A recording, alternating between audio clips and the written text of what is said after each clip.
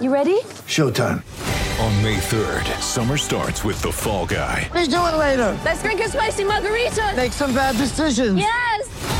Audiences are falling in love with the most entertaining film of the year. Fall Guy. Fall Guy? Fall guy. That's what the poster said. See Ryan Gosling and Emily Blunt in the movie critics say exists to make you happy. Trying to make it out? Nope. Because I don't either. It's not what I'm into right now. What are you into? Talking. Yeah. The Fall Guy. Only in theaters May 3rd. Rated PG-13. Get ready for the greatest roast of all time, the Roast of Tom Brady, a Netflix live event happening May 5th. Hosted by Kevin Hart, the 7-time world champion gets his cleats held to the fire by famous friends and frenemies on an unforgettable night where everything is fair game. Tune in on May 5th at 5 p.m. Pacific time for the Roast of Tom Brady, live only on Netflix.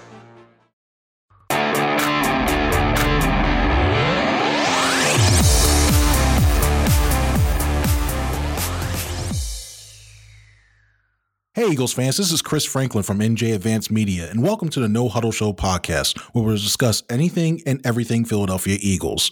You can read our content on nj.com/Eagles. Make sure to bookmark that. You can subscribe to our exclusive Eagles Insider text service, where we'll break news, give you insider observations, and provide in-depth analysis. Through Eagles Extra, you can send questions and comments directly to us, and we'll respond to your phone. With me today, as always, is my No Huddle Show co-host, Les Bowen.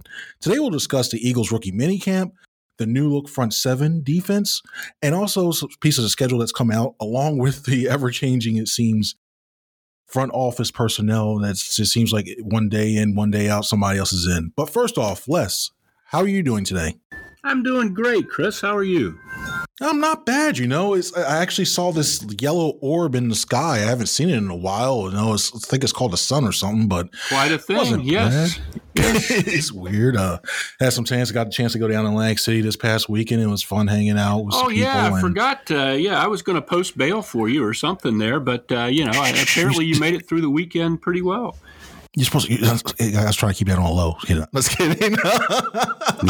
I stayed out of jail, so it was a good weekend. Well, there you go. But, it's always fun. It's always fun. Do you do anything fun this weekend? I did. We had dinner with another couple way down in the rural part of South Jersey at a cool little place that I'd never been to. I need to expand. I've lived in South Jersey for a very long time, but I really don't know the area outside my little, Camden County bubble. So it was cool to get out there in the hinterlands and go to a new place. Man, it's cool. There's so many. This place, I probably gained 15, 20 pounds eating. There's so many good restaurants down there. I love South Jersey when it comes to food. But enough about our stomachs. I guess we'll go into and hit it running. We got a chance to go observe for a few minutes. Rookie minicamp happened this past weekend.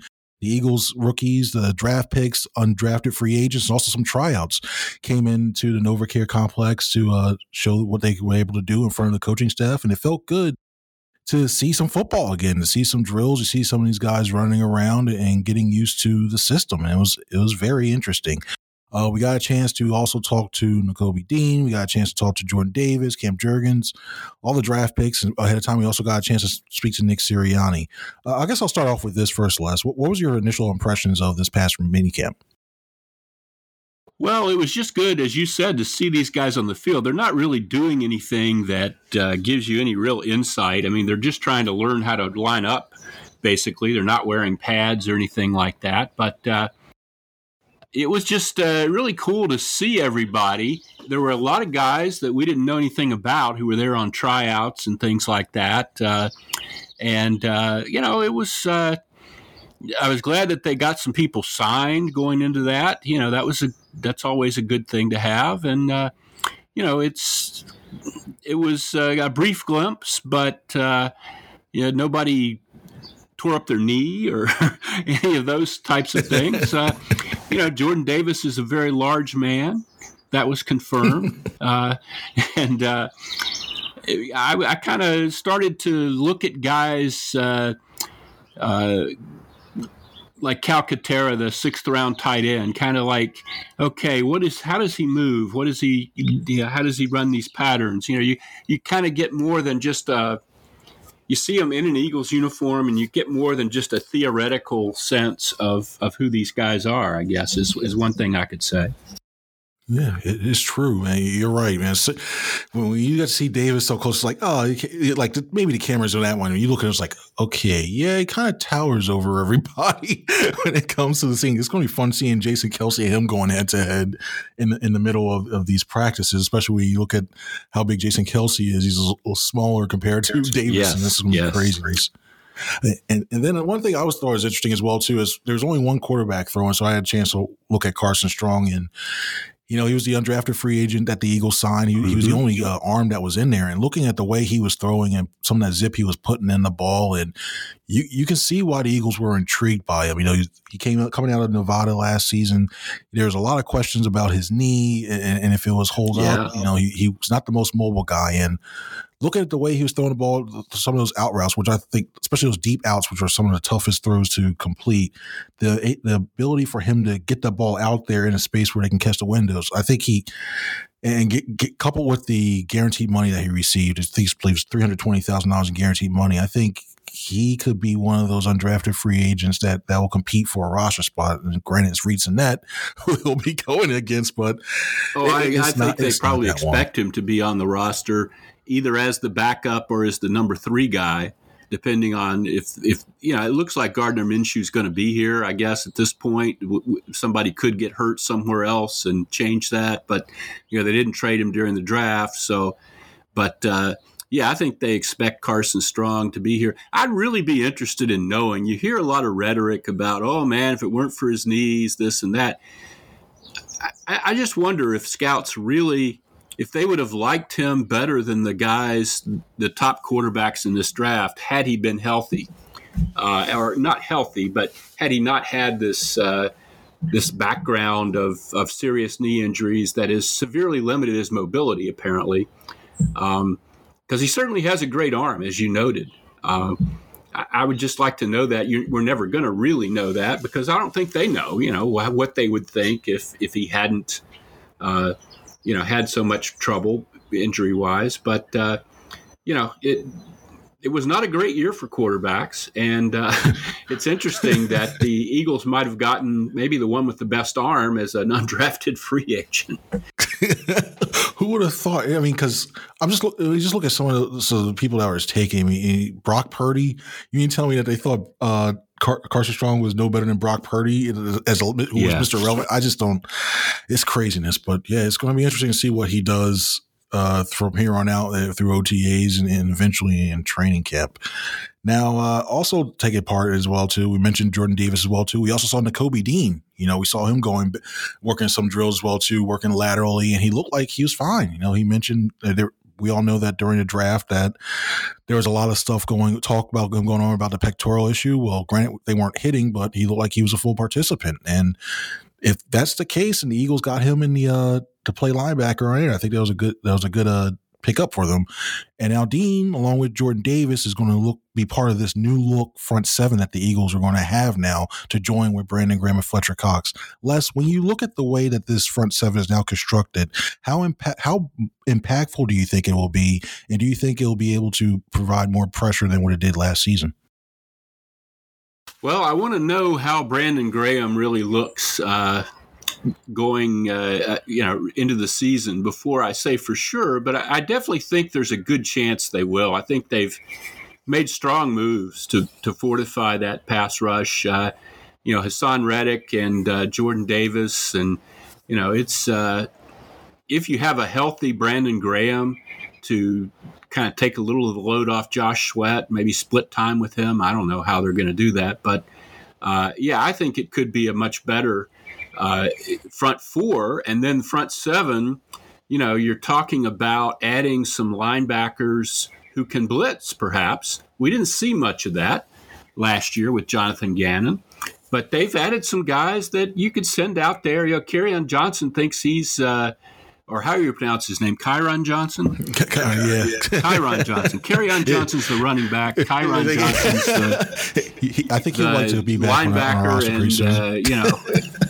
And, I kind of hope we run out of K-word names that are similar before too long, because I'm easily confused. But Kyron Johnson thinks he can go out there in a limited role and be like a Hassan Reddick, maybe rush from a stand-up position or something like that. So they can do odd fronts. They can do, a lot of different things with that group.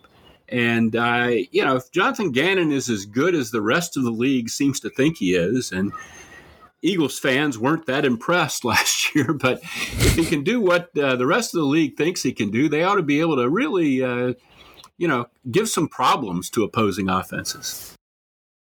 I agree. But one thing that I'm really a little skeptical about is what you mentioned, Brandon Graham. I'm also worried about the second line when you're looking at a guy like Derek Barnett who's returning. And I know he was a lot was expected of him. I mean, he's a former first-round draft pick. Well, how many times did you always hear about, oh, look at this guy's been, look at what his production was at Tennessee. He broke Reggie White's sack. We've heard all that stuff, but when you look what he did last year, you got nothing but penalties and got hurries, but you didn't get the finished product in the form of sacks. And I just think, especially when you go on that backside, especially when you have a right-hand quarterback, I think they need more production out of that right side. I think Josh Sweat can do that, but as we've seen in the past, when it comes to Josh Sweat, he hasn't basically done it for a very long time. And then also you got to worry about the injury concerns with him too. So I know they can bring a lot of pressure where you got Kaiser White, you got Kyron Johnson, you got all these guys here, Hassan Reddick, you got him doing the rush side, but I hope they get more pressure off the edges. We know the interior should be better. I mean, keyword should. Right. Fletcher Cox gets bad, but it's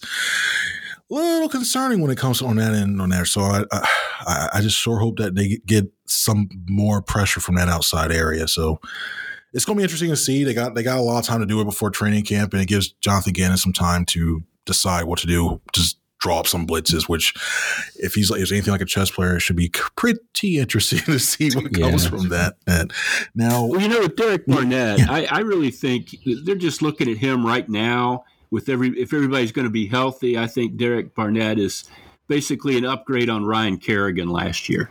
I think it's pretty clear that Derek Barnett is going to be a sub with a very limited role. They didn't really want him back. They kind of took him back when no market developed for him. It was a good price for a guy who still has a lot of mileage left probably and isn't a terrible player.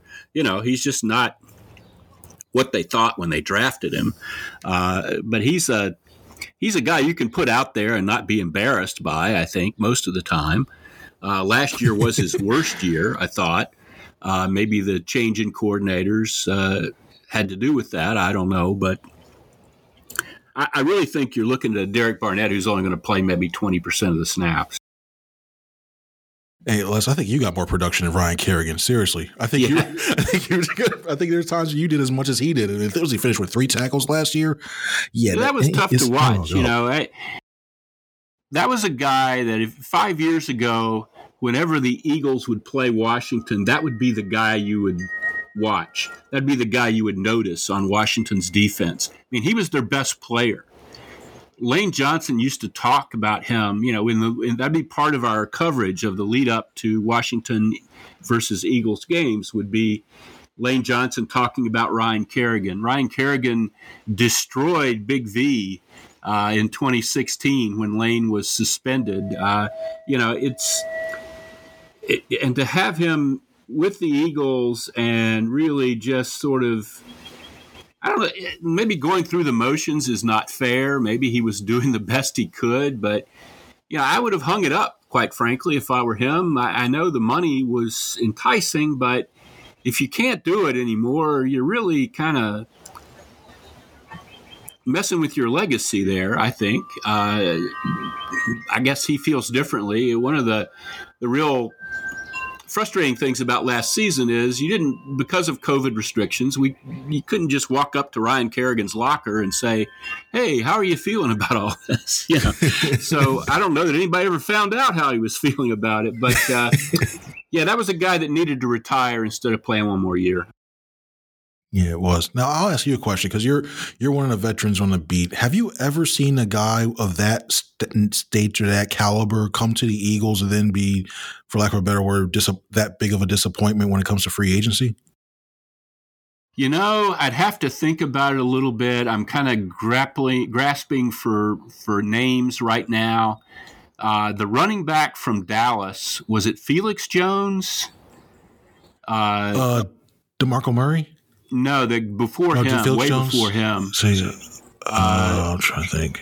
Guy who was a really good multi-purpose back and had played for Dallas. And I know the Eagles had thought about drafting him in the draft that he went in, and he came to the Eagles and just gave them nothing. Now, DeMarco Murray certainly was a disappointment, but that was more scheme and fit, and you know, the whole team was going up in flames around him. I think they just basically mischaracterized what DeMarco Murray was. But who else would I say? Yeah, it was Felix Jones. Felix Jones, sure. You're right. Yep, you called it. 2013 season. He was going to be the backup for McCoy. Yeah, and he started out his career. You know, I remember the draft. He played at Arkansas. I remember the Eagles were very high on him. And, I think he was a first-round pick of Dallas, actually. And when the Eagles got him, I was pretty excited. But, nah, didn't have it anymore. That's one thing about that running back position that we've learned is you just can't – it seems like the shelf life is so brief especially for the guys with kind of special talent. You know, guys can lug it for 3 yards a carry for forever, but the guys that have that little special something, they just don't seem to have it very long. Yeah, it's craziness. It's crazy. But I'll tell you one guy who hasn't lost it at one step at all. It seems like Dalvin Cook with the Minnesota Vikings. I mean, that guy seems to be a monster. And the reason why I bring that up is because we found out on Monday morning, we're recording this on a Monday, that the Eagles are going to be one of the 2 Monday night games on September 19th. The Eagles are going to take on the Minnesota Vikings in Lincoln Financial Field and what's going to be the eventual home opener. Now, Les, when you look at this Vikings team, you got Kirk Cousins coming in, who's on the last year of his deal. You got Dalvin Cook. You got Justin Jefferson, who Eagles fans know all too well. But the Eagles bypassed him. I mean, I know it's extremely early and looking on, but what are your thoughts on this upcoming matchup for the home opener? Haven't given it one iota of thought yet, Chris, but it's I would say Minnesota is a team not unlike the Eagles. I don't think Minnesota will be a bad team this year. They'll be in contention for a playoff spot, but I don't think anybody expects the Vikings to win the Super Bowl. There are a lot of questions. That ought to be a good. We don't know yet what the real opener is going to be. They're doing this so strangely this year. I guess we'll find that out Thursday night. But this ought to be a good early season test. It's not a team that's so much better than the Eagles that they're going to be heavy underdogs. But it's not a team that's picked to be at the bottom of the league either. So, it ought to be a pretty reasonable NFC, team that's going to be in the mix with them sort of test of the Eagles. I know a lot of fans are excited about the Monday night thing for the home opener. This is the 3rd year in a row that the Eagles will play their actual opener on the road. And I'm not, too excited about that, depending on where we end up. But again, it's the Phillies. The Phillies are in town that weekend. It's kind of it's great to have the sports complex down there with all the arenas right together. But there are times when it's kind of a pain in the butt, and this is one of those times. I would not have minded having an opener at home for once, but Monday night you're going to have a long week to prepare, I assume, and it'll be a marquee event. Yeah, well, I mean, I hope that for the Eagles' sake, they don't get like a team like the Cowboys the following week because you'll have a short week to come right after that. That's exactly right. Yeah, that's going to be rough too. It's like, hey guys, okay, especially if you get like, say, I don't know, an AFC team that first week. I mean, just imagine the first opening game of the like basically opening game. You have to go on the road to face the Giants. Then, okay, you get the extra time to come back, prepare for the Vikings. And then, oh yeah, the third game you have to go down. I don't know, either go down to Dallas to take them on, or you have them coming back up. That's going to be a quick, short turnaround. I don't know why they made it this early, but I don't get it when it comes to that. I mean, especially also with the 8:30, the home opener games. You think like I know it provides great drama, and you'll have the fireworks going off and everything. You have the Eagles fans going, but I don't know, something to me about a home opener being around 1 or 4 o'clock, and you get that traditional, hey, you know what, football's back. So I don't know, maybe it's just me being me. I don't know, who knows? No, that's a very good point. I don't remember a Monday night home opener. I'm sure there's been one, probably in the time that I've covered the team, but offhand, I couldn't tell you when that's ever happened. It's craziness. It's crazy. But here we go. Finally, when it comes to the Eagles and their personnel department and their front office, it's been a kind of a topsy-turvy time right now. The Eagles have lost Catherine Raish. She's going to the Cleveland Browns to join their front office in what's believed to be a role to be similar to assistant general manager. The Eagles fired Casey Weidel, the brother of Vice President of Player Personnel Andy Weidel. Casey's on his way out, but then the Eagles recently added Charles Walls from the Cleveland Browns, so effectively it wound up being a trade. He's going to wind up being the director of player personnel for the Eagles. Les, what do you make of all these moves going on in front office, and how do you foresee this potentially impacting the team long term, especially when it comes to the personnel side? I think it's really concerning, Chris. These are really smart people that have left, and a whole bunch of them at once, and I've not seen anything quite like it. Even when they've had regime change in the past, there hasn't been this big an exodus from personnel. It's to the Eagles' credit. I think they did see this coming.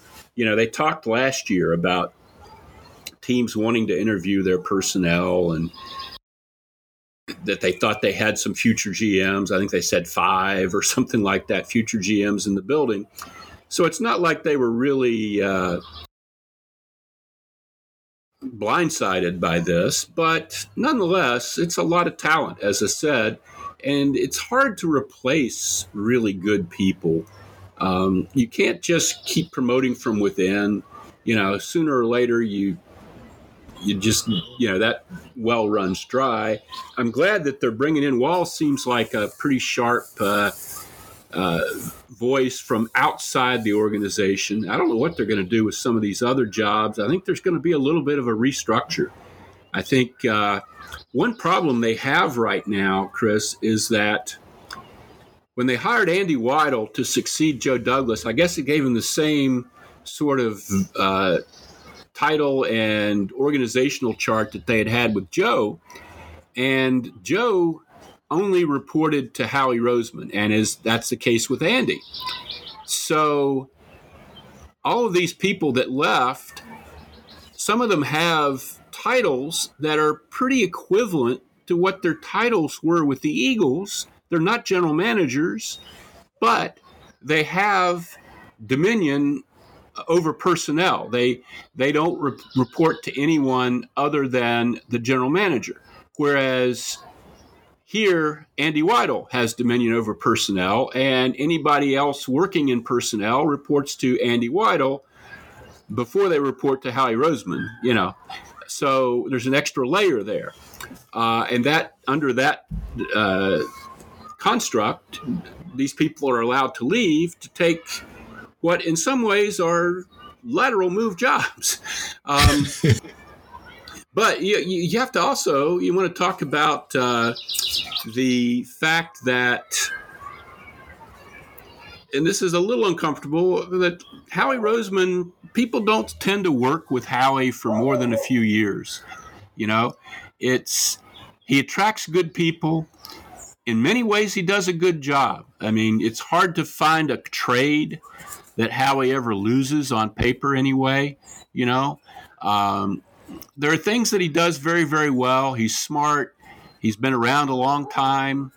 And he, like I said, he hires good people, but for whatever reason, those relationships don't tend to last.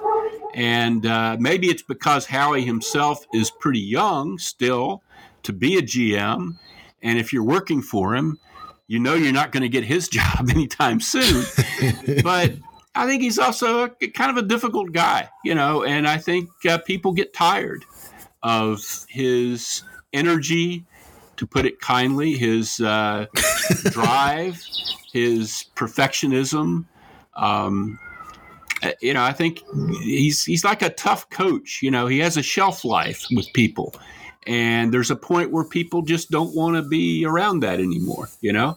And I don't know I don't know if that's going to be a huge problem for the Eagles going forward, but it's something to watch. It really is. Yeah, because now we mentioned Catherine Raiche leaving. I mean, Andrew Berry left a couple years ago to go to the Browns.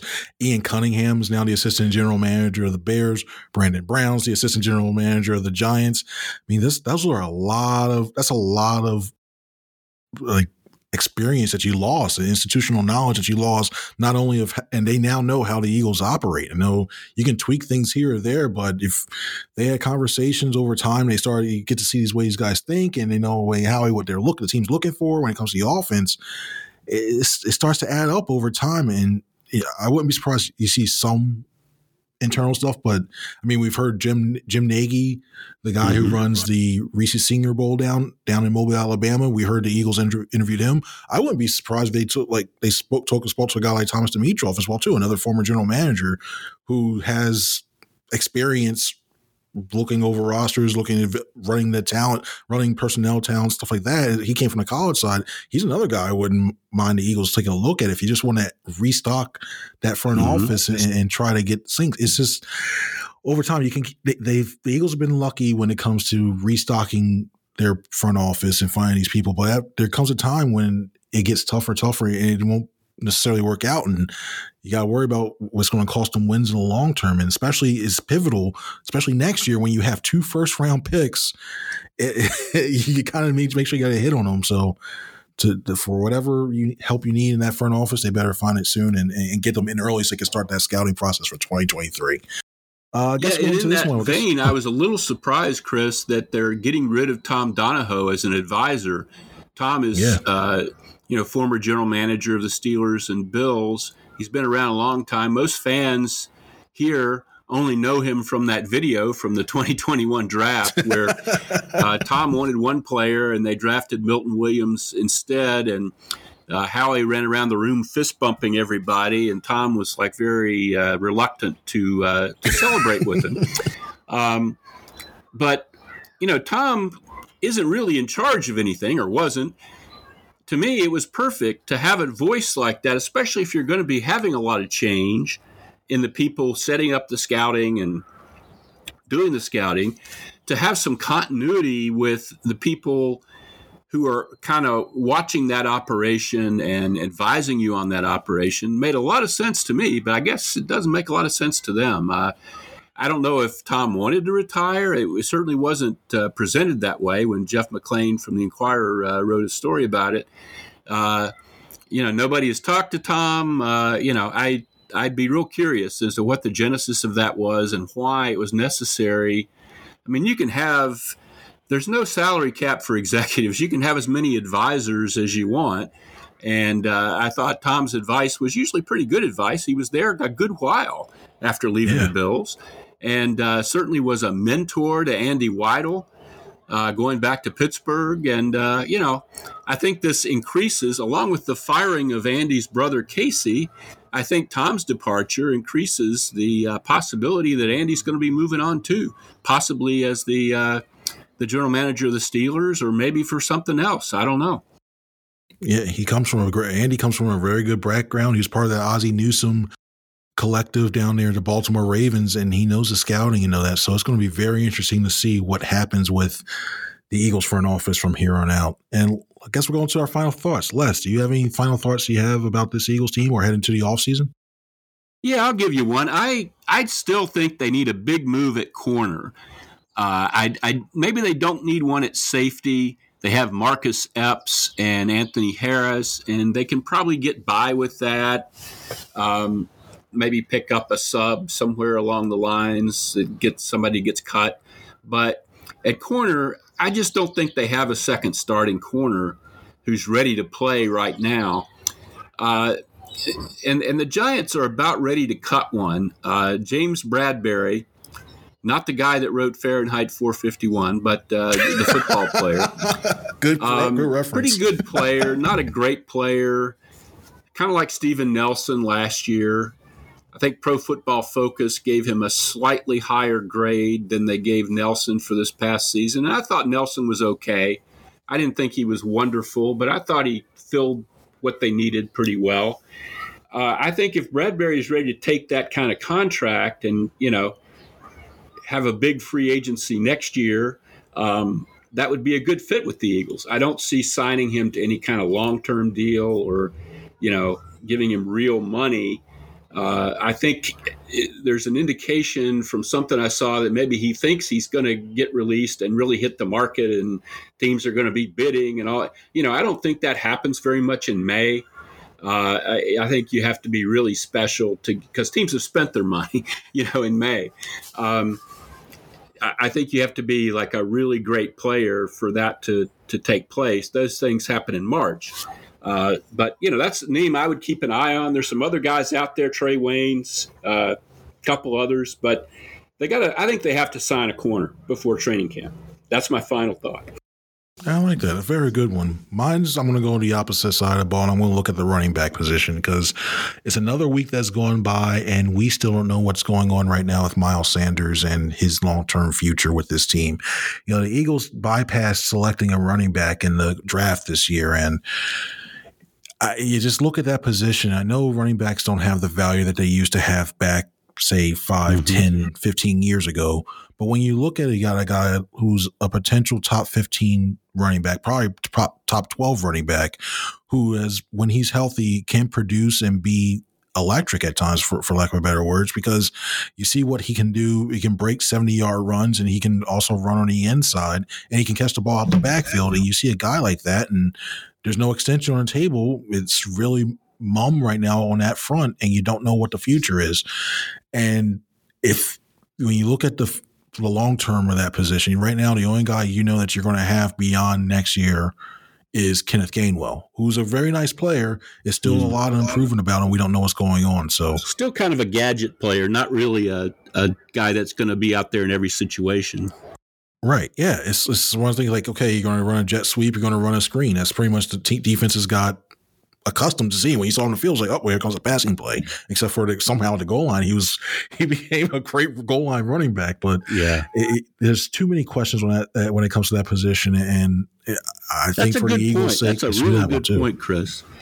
Yeah, I just wonder if they know exactly what Miles Sanders is and how long he's going to be good. We talked about the short shelf life of running backs. Miles has had a lot of injuries. Bruce Staley used to insist that Miles could become like an every down running back, a workhorse running back. That hasn't happened, and it hasn't happened because of injuries. Basically, I don't know that they're that comfortable investing money in Miles Sanders. And we'll see. How that goes, how that sits with Miles, and what they end up doing out of this. It's crazy. It's gonna be fun to watch heading into training camp. But hey, while we're going into training camp, make sure you subscribe to Eagles Extra, our text service, where we go ahead and we break news, and we'll have conversations like this. We have Q&As. Probably going to do one this upcoming Friday as well too. So if you're an Eagles Extra subscriber, make sure you send your questions in. We'll remind you on there. Also, when it comes to this podcast, make sure you leave us a review here, 5 stars if possible, if you like what's going to do. Leave Les your restaurant suggestions down here in South Jersey. So somewhere to go for that as well too. And we always love to hear from you guys. So that's it. Thank you guys very much for listening. For Les, I'm Chris. Enjoy the rest of your day.